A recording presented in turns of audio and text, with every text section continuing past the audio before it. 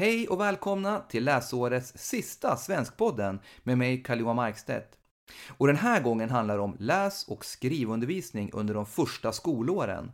Och mina gäster är Karin Pettersson och Linda-Marie Johansson, båda förstelärare på Kvarnbackaskolan i Stockholm.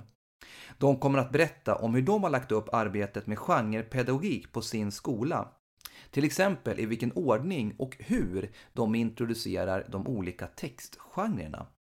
De kommer även att beskriva ASL, att skriva sig till läsning, en metod som de båda arbetar med. Karin Pettersson är också författare till boken Språk- och kunskapsutvecklande undervisning F-3, cirkelmodellen, genrepedagogik, ASL och IKT. Hon skriver även läromedel i zigzag-serien för förskoleklass. Innan vi rullar igång dagens avsnitt ska jag också berätta att den här podden sponsras av Sannamo Utbildning, vars målsättning är att ta fram marknadens bästa läromedel.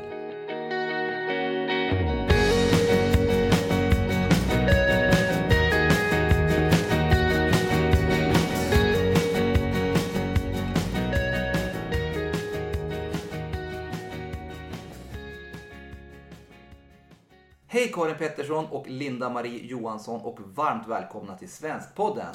Tack så mycket. Inom genrepedagogiken så är ju begreppet textgenre centralt. Och även om många lärare idag är väl bekanta med de vanligaste textgenrerna så tänker jag ändå att vi börjar med att kort definiera det begreppet. Så Karin, vad är egentligen en textgenre? När man tittar på texterna så delar man in dem utifrån vad de har för syfte. Vad har det för syfte med den här texten? Och sorterar dem efter det. Och de texter som har samma syfte, till exempel som har som syfte att återberätta något, berätta vad som har hänt. De har ju samma struktur, uppbyggnad och språkliga drag som hjälper eleverna att förstå texten. Så därför har man delat in texterna i olika textgenrer utifrån vad de har för syfte. Just det, och vilka är de textgenrer som eleverna bör möta i lågstadiet där ni arbetar? Vi resonerar ju så att de ska möta alla textgenrer. Ja, alla de här 6 grundgenrerna. Ja, har vi ju sagt. Men sen så har vi gjort en genretrappa på vår skola. Där vi har utifrån vad de behöver kunna utifrån kunskapskrav och vad läroplanen säger. Och så har vi gjort vad de ska kunna i förskoleklass 1, 2, 3, 4, 5, 6. Jag tänker vi kanske ska tala om vad de vanligaste textgenrerna är också. Ja, precis. Så att vi går Gör gärna. För då har vi återgivande genren som har som syfte att berätta vad som har hänt. Till exempel om vad man gjorde på en utflykt eller vad jag gjorde igår eller vad jag gjorde på semestern. Något man har varit med om själv. Och sen har vi det narrativa alltså, som ofta säger berättelse. Men det kan ju vara många olika. Det kan vara science fiction, fabel, sagor. Precis, sagor eller som vi säger, det behöver inte vara på riktigt. Som har som syfte att underhålla eller att förmedla kunskap. Sen kommer vi in på det som oftast kallas för bara faktatext. Men som ju är olika textgenrer med olika syfte. Som den beskrivande som har som syfte att förmedla information. Att jag beskriver ett fenomen, till exempel björnen eller en planet eller en blomma eller någonting. Och så har vi en instruerande som är en annan faktagenre. Som en instruktion helt enkelt som syftar att instruera ut hur något görs. Det kan vara ett recept eller en spelregler. Alltså instruktion hur man spelar ett spel. Baka. Ja. Förklarande som är en annan som har ett fakta att förklara ett fenomen. Vattnets kretslopp eller livscykel för något som ju också är ett faktafamilj. Men alla de här har ju olika syfte, olika uppbyggnad. Man läser dem på olika sätt, skriver dem på olika sätt.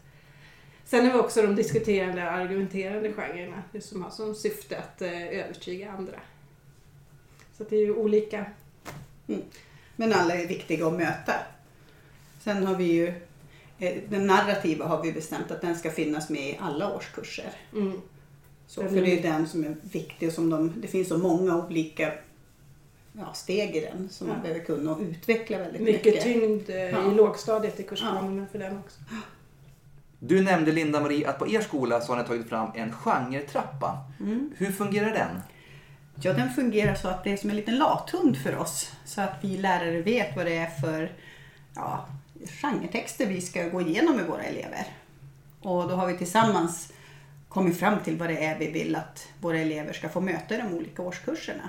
Så att det ska inte bero på vilken lärare man har, utan alla ska få möta samma i förskoleklass i årskurs 1, 2 och 3. Kan ni ge exempel då på hur ni har fördelat de här olika textgenrerna över årskurserna?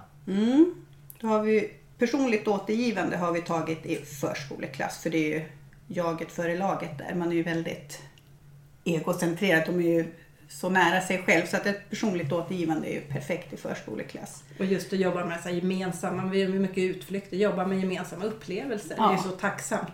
Nu återberättar vi både muntligt och skriftligt vad vi har upplevt tillsammans. Så det är ju jättebra att börja med. Och narrativa, den här berättande strukturen med sagor och som jag sa, fiction och lite sånt. Det har vi tagit faktiskt i alla årskurser. Just för att det är stort fokus på det i läroplanen. Just det. Så, och sen så har vi komponentrapport också. Där man exempelvis kan beskriva en blomma. Hur den är uppbyggd med skälk och blad och kronblad. Och, så att man enkelt, eller svampen hur den ser ut. Det är väldigt enkelt för eleverna att kunna vara med. Det är en enkel variant av komponentrapport vi gör i förskoleklass för de olika delarna. Mycket bild. Och sen i årskurs 1 så är det narrativ då, som vi sa. Och beskrivande rapport. Att gå in på det som Karin nämnde tidigare också. Att kanske ett visst djur som man vill arbeta mer med. Och instruktioner börjar vi mer med. Sen så går vi igenom allting i nästan alla årskurser. Blir det att man har pratat om det, man använder det. Men nu går vi in med mer fokus. Det är de här vi lägger mer djup i. Sen jobbar vi kanske med alla textgenrer i alla årskurser. Men det är de här som får ta mer plats i de årskurserna. Man arbetar lite längre tid med dem. Och så börjar vi med argumentation också. Just för att väcka deras nyfikenhet inför det. Att kunna argumentera för sin sak. För det står ju också väldigt mycket att man ska kunna argumentera och diskutera. Barn idag är ju väldigt bra på att argumentera. Men det får de strukturen ord för. Dock kommer det några föräldrar och säger: vad har du lärt min son att argumentera om allt? Vinner alla argumentationer hemma. Mer lördagsgodis. Ja, precis. För det första och för det andra. Den är rolig att Den jobba är jätterolig att jobba med. Och sen i årskurs 2 då lägger vi på lite mer. Så då återgår vi till personligt återgivande.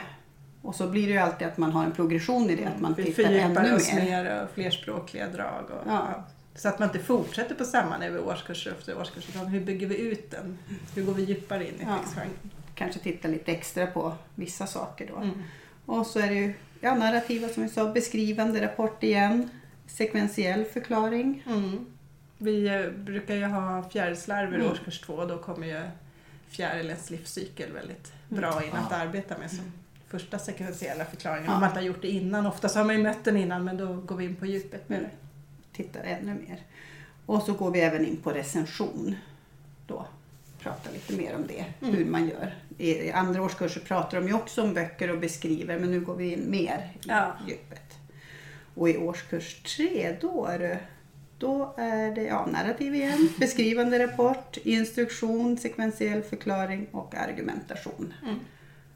Och bara att man tittar ännu mer på hur man kan bygga ut texter och göra dem ännu mer innehållsrika. Så.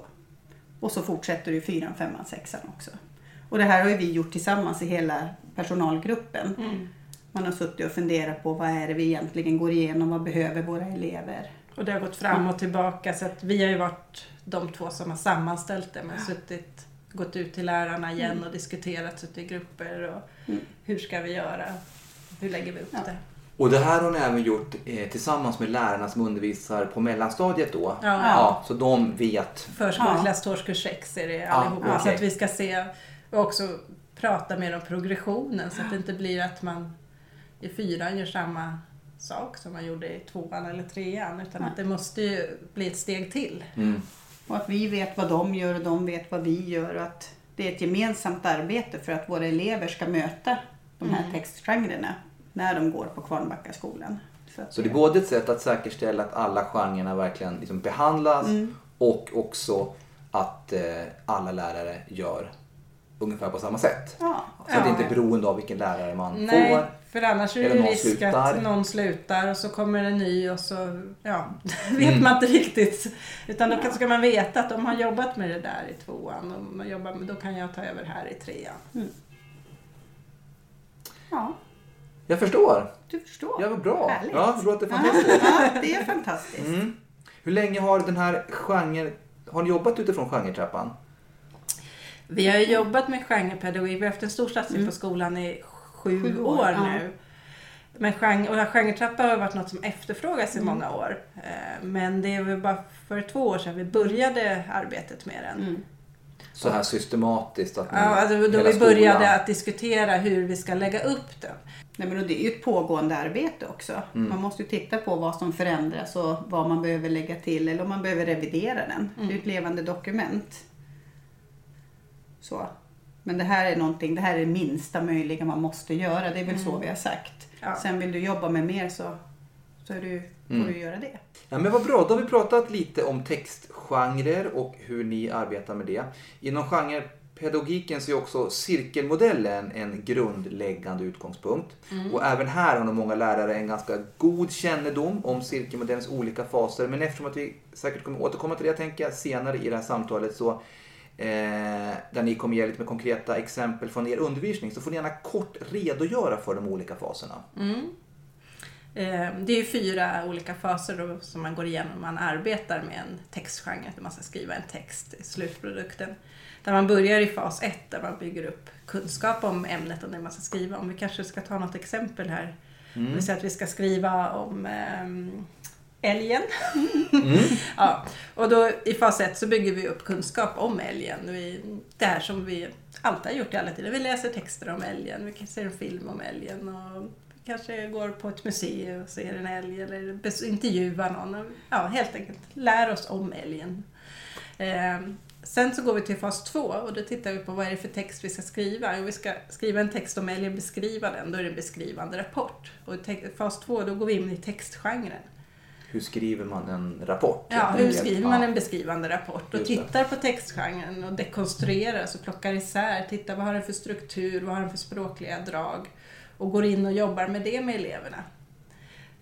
För att sen i fas 3, då använder vi den ämneskunskap som vi byggt upp i fas 1 och den genrekunskap som vi byggt upp i fas 2. För att tillsammans skriva en gemensam text om älgen då. Och här kan man ju skriva om ett annat djur om man vill, men nu tar jag älgen hela vägen. För att sen, och det här, när vi skriver gemensamt, då har jag en jätteviktig roll.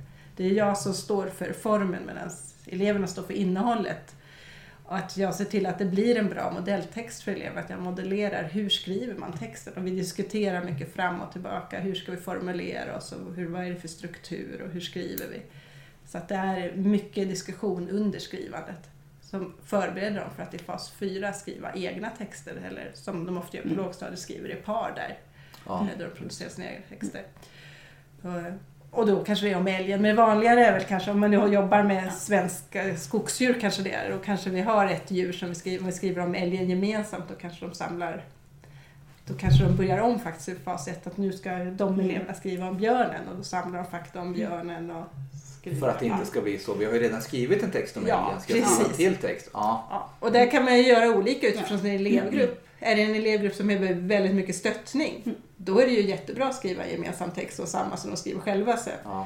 Men det kanske är vanligare att man utgår helt enkelt från sin elevgrupps och en del vill ju ta älgen också. Ja. De vill ju börja med den och sen frågar de, får jag ta ett till djur? Ja, gör det. Just det. Så. Men det är en trygghet att pröva och skriva ihop den här älgtexten. Kan jag själv? Ja, det kunde vi. Så, och så kör de vidare. Precis. Och hur länge skulle ni se att det här, att liksom genomgå de här olika faserna från att man börjar arbetet med älgen till exempel, eller vad det nu kan vara, till dess att eleverna skrivit självständiga texter? Och det kan ju vara allt från en förmiddag till 5 veckor. Så att det är ju väldigt olika. Det går liksom inte att säga. Alltså jag har jag haft att jobba igenom cirkeln på en förmiddag. I förskoleklass kan det ju vara det här väldigt lilla.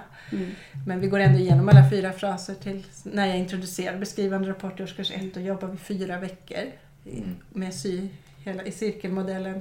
Och att våga stanna där, det är kvalitet. Alltså att gå in i det, då ger man ju all den stöttning de behöver för att klara det på egen hand sen. Att inte ha för bråttom med att tänka att de ska producera jättemycket eleverna, utan de får den här stöttningen under vägen. Och det tycker jag också är viktigt, stanna kvar i varje fas om man behöver det. För det är ju det som det ger, alltså då är ju alla med på tåget så att man inte bara ruschar på för att man tror att nu ska vi skriva om 5 djur. Det räcker med ett. Om de kan det, för då kan de ju skriva om de andra själv sen. Och våga stanna länge i fas 2. Det är oftast den fasen som lärarna är mest osäkra inför. Där man jobbar med textgenren. Ja, hur ska man göra där? Precis. Jag tänker ni arbetar också båda med en metod som heter ASL. Står för att skriva sig till läsning. Kan ni berätta kort om den? Det är när eleverna lär sig läsa och skriva så närmar oss det genom skrivandet. Vi läser också jättemycket, det är inte så att vi bara skriver, men att vi lägger väldigt mycket vikt vid skrivandet i början. Och skriver digitalt. Så att i förskoleklass så börjar vi skriva digitalt ganska direkt. Och då skriver de ju digitalt med hjälp av och har ett program med talsyntes. Nu har vi iPads, vi skriver på min förra klass var det ju datorer, men nu är det iPads, så då har de ju en app som har talsyntes, så att de hela tiden hör vad de skriver. Får den här direkta feedbacken om de våra elever när de börjar förskoleklass så kan de flesta inte läsa och skriva. Det är ju väldigt olika vad man jobbar i för område, för upptagningsområde, vad man har för elevunderlag. Men hos oss är det ju väldigt få som kan läsa och skriva när de börjar skolan. Så att när de, förlåt nu jag tappar bort mig nu. Nej, men den skriva digitalt och talsyntes. När de börjar förskoleklass så kanske jag har ett pass första veckan och säger nu ska vi skriva. Och då är det ju elever som säger men Karin, jag kan inte skriva och blir lite osäkra. Och då är det ju, ta fram dem till tangentbordet och tryck här, vad händer? Trycker de på vad händer? Det låter. Och vad gör du? Du skriver. Och hittills har alla elever direkt, de blir lockade av att trycka på tangentbordet, fortsätta. Och det är ju en text, det kanske står i början, men det är ju deras första texter. Och trycker på den här uppläsningen, talsyntesen och lyssnar och gapskrattar åt vad de skriver. Ja, det är jätteroligt. Och sen råkar de ibland få ett ord. Och de skriver alltid i par. Samarbetet är jätteviktigt, den här kamratstöttningen. Så att de är indelade i par som samarbetar med varandra när de skriver. Vilket också gör att vi får väldigt mycket mer tid att hjälpa dem som verkligen behöver hjälp. För kamratstöttningen gör att de har också hjälp av varandra. Ja, precis. Ja, det är jättebra. Och jag tänkte fråga, min nästa fråga hade varit just varför skriver ni digitalt? Nu har du delvis svarat på den då. Men finns det andra fördelar tycker ni med att börja? Det är väl att många, inte alla, en del kan ju skriva för hand jättetidigt när de är 3-4 år. Men finmotoriken är ju ett hinder för många elever i början.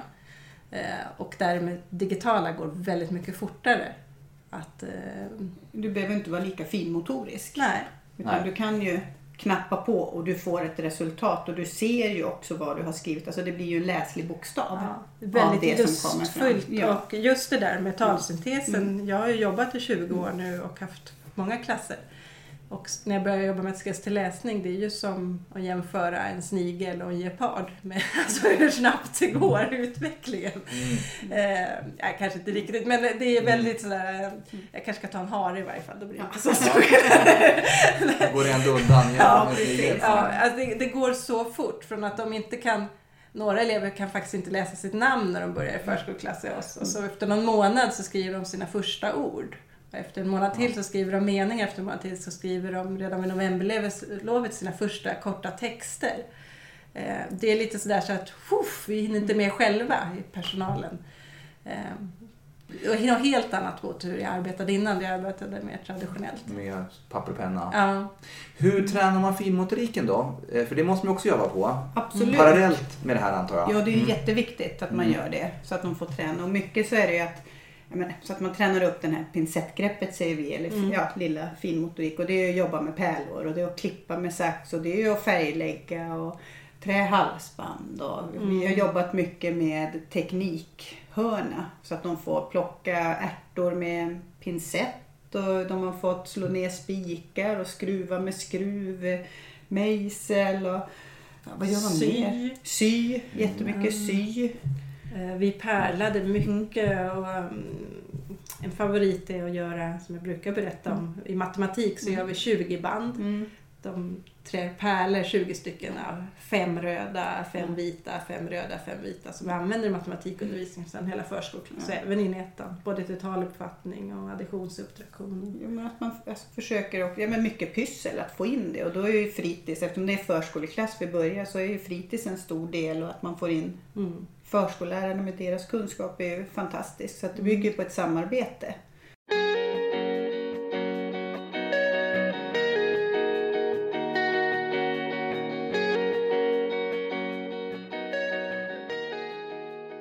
Nu tänkte jag att ni skulle få ge konkreta exempel från er undervisning. Ni har varit mycket konkreta hittills också.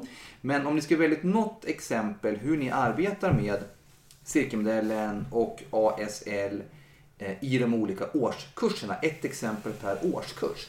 Och då tänkte jag att vi börjar då såklart med förskoleklass. Och då börjar vi med den textgenre som vi brukar introducera först, och det är personligt återgivande. För att vi tycker att den är så tacksam att börja på just utifrån gemensamma upplevelser, och att vi gör väldigt mycket utflykter. Vi är ute mycket i Stockholm med våra elever.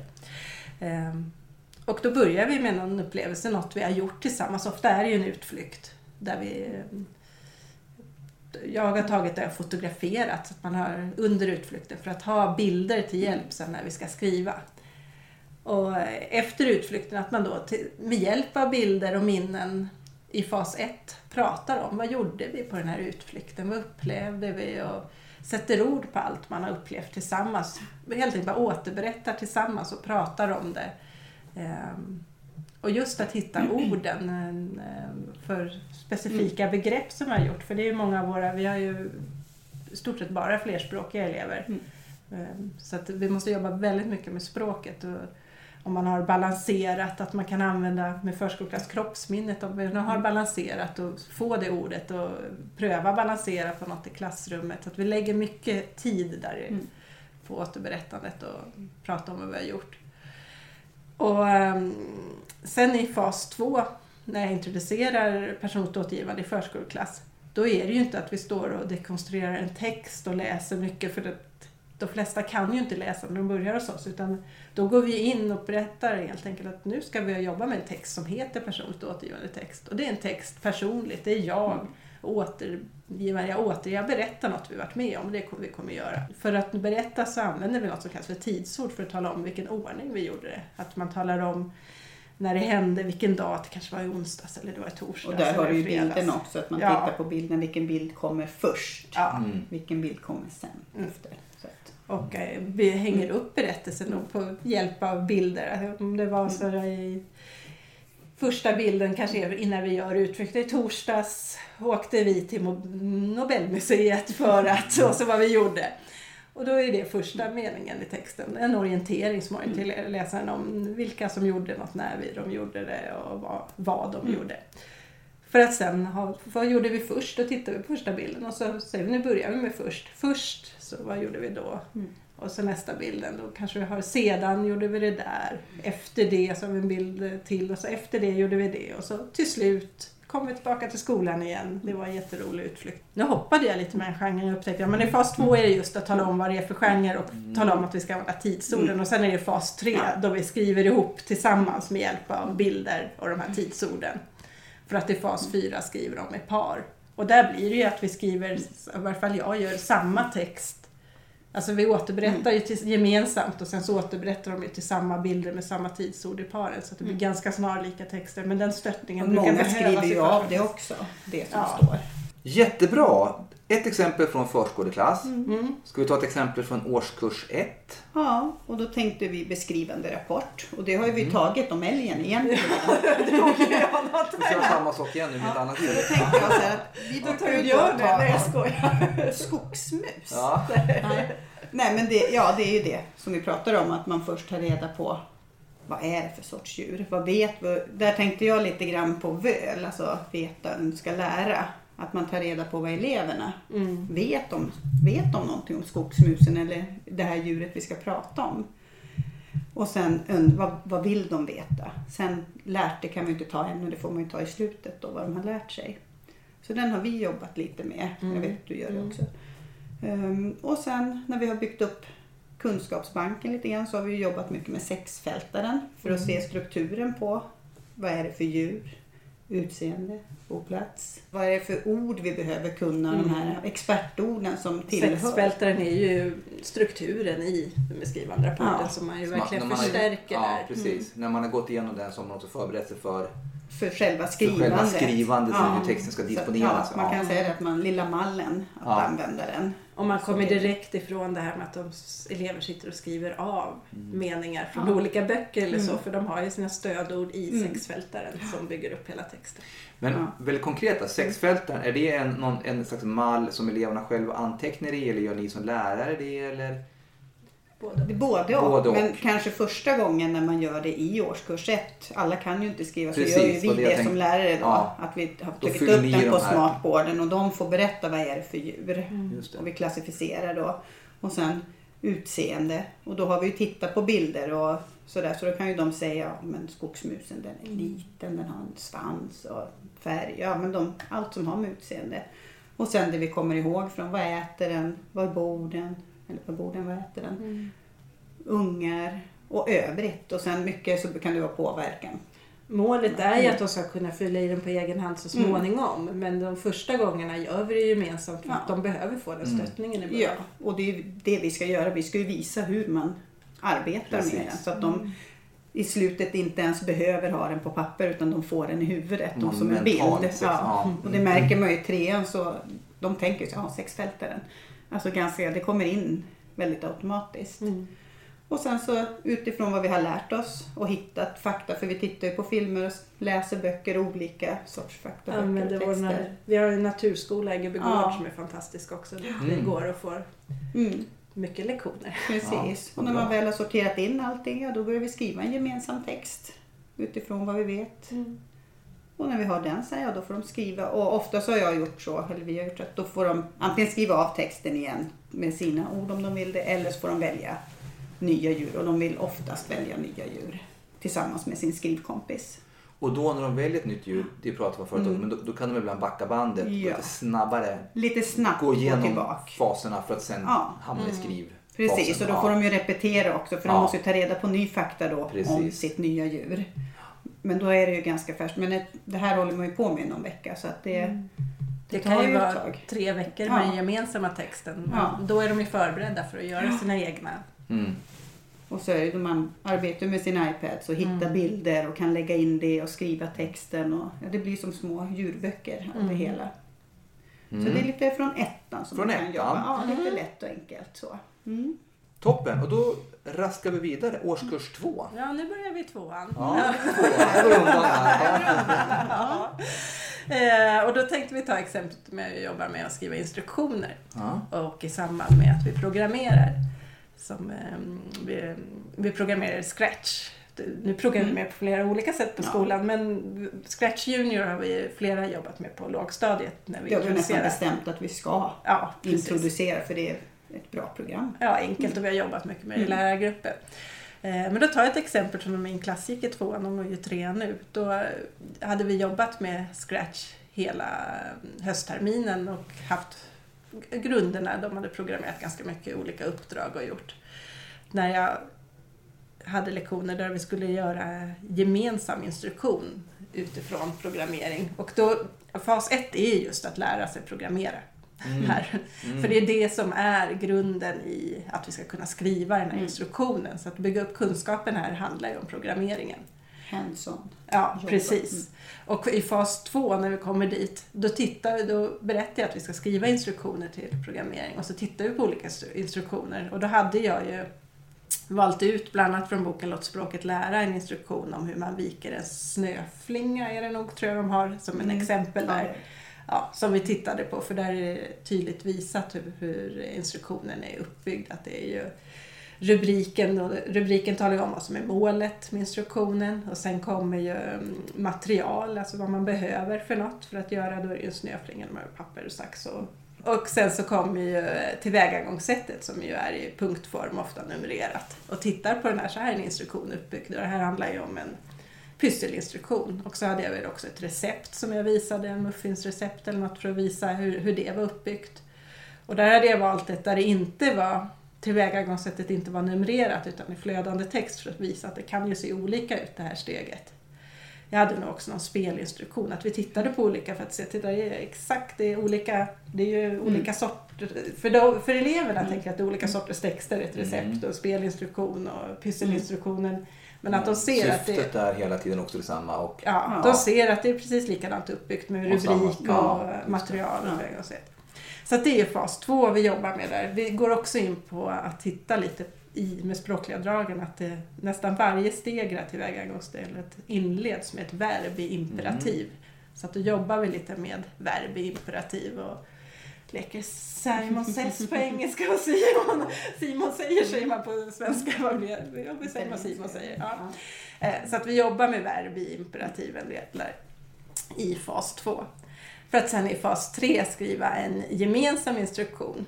Och då inledde jag lektionen med att visa en programmering som jag hade gjort i Scratch. Jag använde väldigt många olika av de delarna som eleverna hade lärt sig. Och så pratade vi om hur har jag gjort? Hur kan jag ha gjort den här? Och tror att ni kan lyckas? Så att de fick jobba med att göra en liknande utan att jag talar om vad det hade gjort först. Utifrån sina kunskaper. Alltså en egen programmering? Ja, programmera i par då. Så att då satt de ju 2 och 2 och programmerade sina egna varianter av det som jag hade gjort. Och vi sen tittade på hur har vi programmerat efteråt när vi hade gjort och vilket är liksom det effektivaste sättet. För det handlar ju också om att kunna använda loopar och olika delar. Jag ska inte gå in på allt det här nu för att det ska vara så få steg som möjligt i programmeringen. Och efter det så sa vi, nu går vi igenom steg för steg. Vi skriver en instruktion. Hur gör man när vi hade liksom kommit överens om vilken är den bästa sättet att programmera, alltså den effektivaste programmeringen. Lösningen som vi hade kommit på. Och då skrev vi en helt enkelt instruktion. Vad är målet med det? Det hade vi som rubrik. Och då tänkte jag vad det var. Det var en bondgård vi byggde. Ja. Bondgård. Och sen så skrev vi vad behöver vi? Och då var det ju att man behöver bakgrund med fält och man behöver vad man behövde för något i den här programmeringen. För att sen ta tillvägagångssättet. Hur gör vi steg för steg för att programmera det här? Så skrev vi ner det. Och det gjorde ni gemensamt? Då gjorde vi det gemensamt i fas 3. Ja. Det glömde jag kanske säga nu, fas 3. Och också när vi hade skrivit ner det, då testar vi såklart. Nu gör vi det precis exakt som vi skrivit. Funkar det? Vilket det lyckligtvis gjorde. Sen i fas 4 då ska vi tydligen säga nu, vi hoppar mellan fas 4. Då var de indelade i par eleverna och skulle tillsammans hitta på en egen programmering utifrån alla saker de har lärt sig. Och parallellt med det skriva en instruktion. Så att då satt de ju i par med 2 iPads. Så att på den ena gjorde de programmeringen och så parallellt skrev de instruktionen på den andra. Och när de tyckte att nu är vi färdiga, då fick de byta med ett annat par och testa. Följa deras instruktioner. Ja, funkar den här att följa? Och jag tror det inte var någon som funkade direkt. Utan, och vilket ju var liksom i min planering att det skulle de ju ha glömt oss det. Så det blir ju oftast då. Och då fick de ju liksom se, men varför blev det inte som vi hade tänkt? Varför blev det inte lika? Och så fick de ju gå tillbaka och ändra i sina instruktioner och liksom fixa så att tills det fungerade. Och när det fungerade, då hade vi ju en hel bank i klassrummet av instruktioner till olika programmeringar. Vi gjorde en plansch och satte upp det där, men man kan ju även använda det och ta varandras, vilket de fick göra. Nu testar vi deras, nu testar vi deras. Spännande! Jag tänker innan vi börjar i årskurs 3, när ni gör de här paren, hur tänker ni där? Tänker ni att jag tänker att man kommer lite olika långt det är mycket i förskoleklass och ettan. Men det är väldigt mycket tankar bakom det. Jag förstår det. I början. För då delar vi in dem efter hur långt de har kommit i sin skrivutveckling. Så att det gäller att ha koll på sina elever där. Hur långt har de kommit? Så att det är ett litet snäpp emellan. Precis lagom för att den som är över ska kunna sätta ord på sin kunskap och stötta den andra. Vilket ju, man gynnas väldigt mycket av att sätta ord på sin kunskap. Och den som är snäppet under får ju stöttning på exakt rätt nivå för att arbeta vidare. Sen brukar de ju gå om varandra. Så att inte den som kan mer tar över. Nej. Och för det blir ju faran att den bara sitter och skriver och kan allt. För det är lätt att tänka att oj, den här eleven behöver jättemycket hjälp. Vi tar den här som har kommit superlångt så att det är ett stort glapp emellan. Men där är ju stor risk att den som kommer mycket längre, att den blir frustrerad och kanske irriterad. Det här är inget kul. Medan den som inte har kommit lika långt och behöver mycket stöttning faktiskt kan känna sig väldigt dum. Att jag kan inget och ge upp. Och det är det värsta som kan hända våra nya unga elever. Men du kan det här, då kan du lika gärna. Att man liksom får en självbild att jag kan inte. Så det är väldigt viktigt att hitta de här paren och där samarbetet fungerar. Jag har också paren, det är väldigt olika med men jag har paren väldigt länge. I förskoleklass och årskurs 1 har de samma par en hel termin. Okay. Så att de verkligen blir trygga för varandra. Jag brukar säga att det är som att jämföra att jag och Linda-Marie jobbar ihop idag. Men så kommer min chef och säger, nej men idag ska du jobba ihop med Anna. Aha, och då måste jag ju lära känna Anna och det tar ett tag innan vi börjar jobba bra ihop. Och så nästa dag, men nu jobbar du med Johan. Precis. Och det är ju just att skapa den här tryggheten när man jobbar ihop. Men årskurs 2 och 3, då är de så trygga med allihopa. Så då... Och det går lite fortare då också för dem att skriva. De har ju kommit längre, men i förskoleklass så är det ju, alltså de ska ju lära sig. Dels lära känna nya kompisar och lära känna kanske iPaden. Det är inte alla som har hållit i en iPad eller ett skrivmaterial så att jag tycker också att det är väldigt viktigt att ha samma länge. Och så just att de skriver tillsammans gör ju att de går tillbaka till sin text. Så att det inte blir en ny. Så, men jag skrev ju det här och du ska... Då tänkte jag att vi ska avsluta med det sista exemplet. Och då har vi börjat årskurs 3. Det känns så fort det går. Nu är det nationella prov, hörni. Nu ska vi se om vi har lärt oss någonting. Och då tar vi den narrativa som vi faktiskt har jobbat med här i några år. Tycker jag. Ja. Och eftersom vi har jobbat med den i några år så alltså man behöver ju inte riktigt jobba lika hårt i fas 1 tycker jag. Att man går in i och letar kunskaperna. För det har man ju gjort i F1 och 2. Så nu tycker jag, och jag vet att du också, man jobbar väldigt mycket i 2:an och tittar på strukturerna och hur man bygger ut texterna mer, fördjupar sig i texterna för att få ett rikare språk och titta kanske mycket på synonymer, vad är det för ord vi kan använda, tidsorden på ett annat sätt. Bygga ut nominalgrupperna, hur man beskriver. Och nu jobbar jag har en klass, en 3 nu, vi jobbar just nu med sägesverben. Istället för att skriva sa. Det blir vad blir det för skillnad om jag skriver kom hit, sa Linda-Marie. Eller kom hit, gormade Linda-Marie. Kom hit, stammade Linda-Marie. Viskade. Vad blir det för nyanser i texten? Och att man prövar dem och hur det låter. Och hur är Linda-Marie om hon gormar? Hur är hon om hon stammar? Nej, men att man får de här aktionsverben, att man tänker på, hitta många olika så att man inte blir fast i sitt, man får ett rikare språk. Och så tänkte jag på det så att man bygger ut meningen, att det inte är ett hus i skogen utan hur ser huset ut som jag vill se i skogen. Ett litet rött hus med en stor skorsten där röken. Ja, men att bolmar wow. Så, och i det huset bor en liten gumma. Men att man verkligen tittar på nyanserna. Vad händer när jag lägger till ett ord? Eller vad händer när jag drar bort ett ord? Och mer, alltså gå djupare in i texterna och jobba mycket där. Läser ni där också i samtidigt? Alltså alltid. Ja, precis. För att inspireras och hitta goda exempel i litteraturen. Alltid. I böckerna. Jag hade det som vi har jobbat mycket. Jag har läst mycket sagor. Det gör det också med Askungen, Törnros och de här. Så finns det väldigt förenklade varianter och de läser man.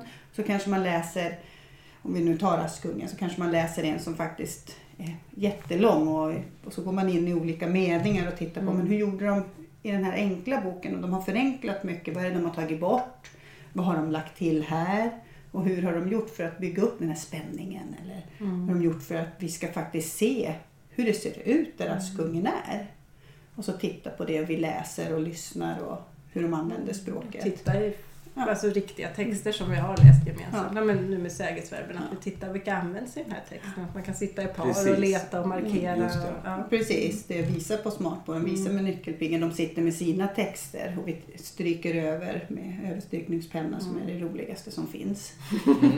Så kul. Och hur många finns det i den texten jämfört med den texten? Precis. Och vad händer? Och vad händer då? Vad händer? Och vad har de för variationer? Så alltså det är ju jätteroligt. Och det här arbetet, det bedrivs egentligen under fas 2 då? Ja, det är ju mycket bygger fas 2. Bygger man då kunskap om den här textgenren? Precis. Och sen då går sen man i trean, då skriver vi ju någon gemensam text. Nu kommer inte jag riktigt ihåg. Men just nu jobbar jag ju med stjärnmyter. Ja. Och då har vi ju också läst Majs Abselius Hjältar och monster på himlavalvet i fas 1. Och i fas 3 skriver vi gemensam stjärnmyt. Och sen så är det ju fas 4 där de skriver egna individuella. Men fas 3 där, bara för att stanna upp lite när ni skriver en gemensam text, en gemensam stjärnmyt till exempel. Alltså rent konkret, hur lägger ni upp det arbetet? Det läggs så mycket vikt vid planering, det har vi inte nämnt. Nej, precis. Planeringen, fältet där. Vi vill jobba, vi har ingen planering här. Ja, men då planerar man ju en text gemensamt. Med en planeringsmall. Det finns ju flera olika planeringsmallar att välja på. Fyrfältaren använder vi väldigt mycket i början. Och fyrfältaren kanske man säger vad det är. Då är första ju orientering. Vilka det handlar om, vad de är, när det hände och varför. Och andra fältet är komplikation, problem som uppstår. Tredje fältet är lösning på det och gärna evaluerande. Alltså hur reagerar evaluerande språk? Hur reagerar de på det här som hände? Och så. Och fjärde rutan är ju en avslut. Hur slutar det? Upplösningen på det hela. Upplösningen. Medan nu i trean har jag lite mer komplexa planeringsmallar där det är flera steg med. Ja, att det ska vara flera händelser. Så att den inte blir så platt att det bara tar slut helt. Vi trycker väldigt mycket också på i trean evaluerande språk. Att komma in mycket så att det blir levande. Hur reagerar de? Hur känner de? Hur tänker de? Men sen är hela klassen med och bidrar med sina idéer till den här gemensamma berättelsen. Ja, så man planerar gemensamt. Och då visar ju väldigt tydligt hur gör man en planering och vikten av det. Det blir sällan en bra text när man inte har planerat det. Nej. Och det pratar vi mycket om att så gör ju faktiskt författare också. Precis. De tänker ju, vad är det de vill ha ut av texten och det syftet, vad är det de vill göra mer än vilka ska finnas med, hur ska de vara, vart är de? Ja. Och så att sen händer det säkert någonting efter vägen. Men att man ska ha sin planering. Man kan skriva in, man kan dra ifrån och man kan ändra. Och det är ju fördelen med det digitala. Just det. Att det är lätt att ändra istället för att stryka med röd penna. Och det är ju så viktigt att visa på också. Nej, men nu kommer jag på en bättre idé. Och då ändrar jag ju i min planering. Att man faktiskt går fram och tillbaka i planeringen. Och lägger tid vid planeringen innan man börjar skriva. Och då visar vi hur man använder planeringen under skrivandet. Just det. Jag sitter och visar med händerna här, det hörs ju så här. Jag gör det hela tiden. Ja, precis. Men, och sen i den sista fasen då skriver man individuellt och i årskurs 3 en egen text, en egen berättelse. Ja, ofta så är det så. Ja, precis. Det är några i par men de allra flesta individuellt i 3. Sen har vi inte pratat något om bedömning för det är ju inget riktigt steg i cirkelmodellen. Nej. Men det lägger vi ju mycket vikt vid att de vet lärandemålen. Det presenteras redan i början av arbetet i fas 1 och att man jobbar med det. Det är ju de sakerna man jobbar med i fas 2 också. Ja, det är det som blir lätt också för finns det med en rubrik? Precis. Finns det med de här stegen? Är det en evaluerande text? Finns det en avslutning? Alltså man får in väldigt mycket. Och som jag nu har sagt flera gånger med sägesverb, och det är ju ett av målen, lärandemålen med den texten vi har nu, att de faktiskt ska fördjupa sig, variera sig där. Och det är ju när de har skrivit slutprodukten också, att man verkligen tittar på, har jag med det? Då har en checklista, vad har jag med i min text och bearbetar texten för att förbättra den. Att en text är ju inte färdig bara för att jag har skrivit den en gång. Utan att man jobbar med att bearbeta och att slutligen göra en slutlig bedömning. Men att de sitter själv innan och bedömer sin egen text och mycket kamratbedömer. Precis, för först titta själv men sen byta text med en kompis. Och ha samma checklista där och titta på och ge lite feedback till kompisar. Men gud, jättebra berättelse. Men tänk om du skulle kunna skriva lite mer om det här. Och eller det där förstod jag inte. Jag förstod inte, kan du förtydliga det och så. kan de ju välja om de vill ändra eller inte. Det behöver de ju inte, det är ju deras text, de äger ju sin text. Men ofta så vill de ju göra den så bra som möjligt. Och med de orden så tackar jag, Karin och Linda-Marie och dig som har lyssnat. Gå gärna in på sanamoutbildning.se/svenskpodden, för där hittar du en beskrivning av den genretrappa som Karin och Linda-Marie har berättat om i programmet. Missa inte det!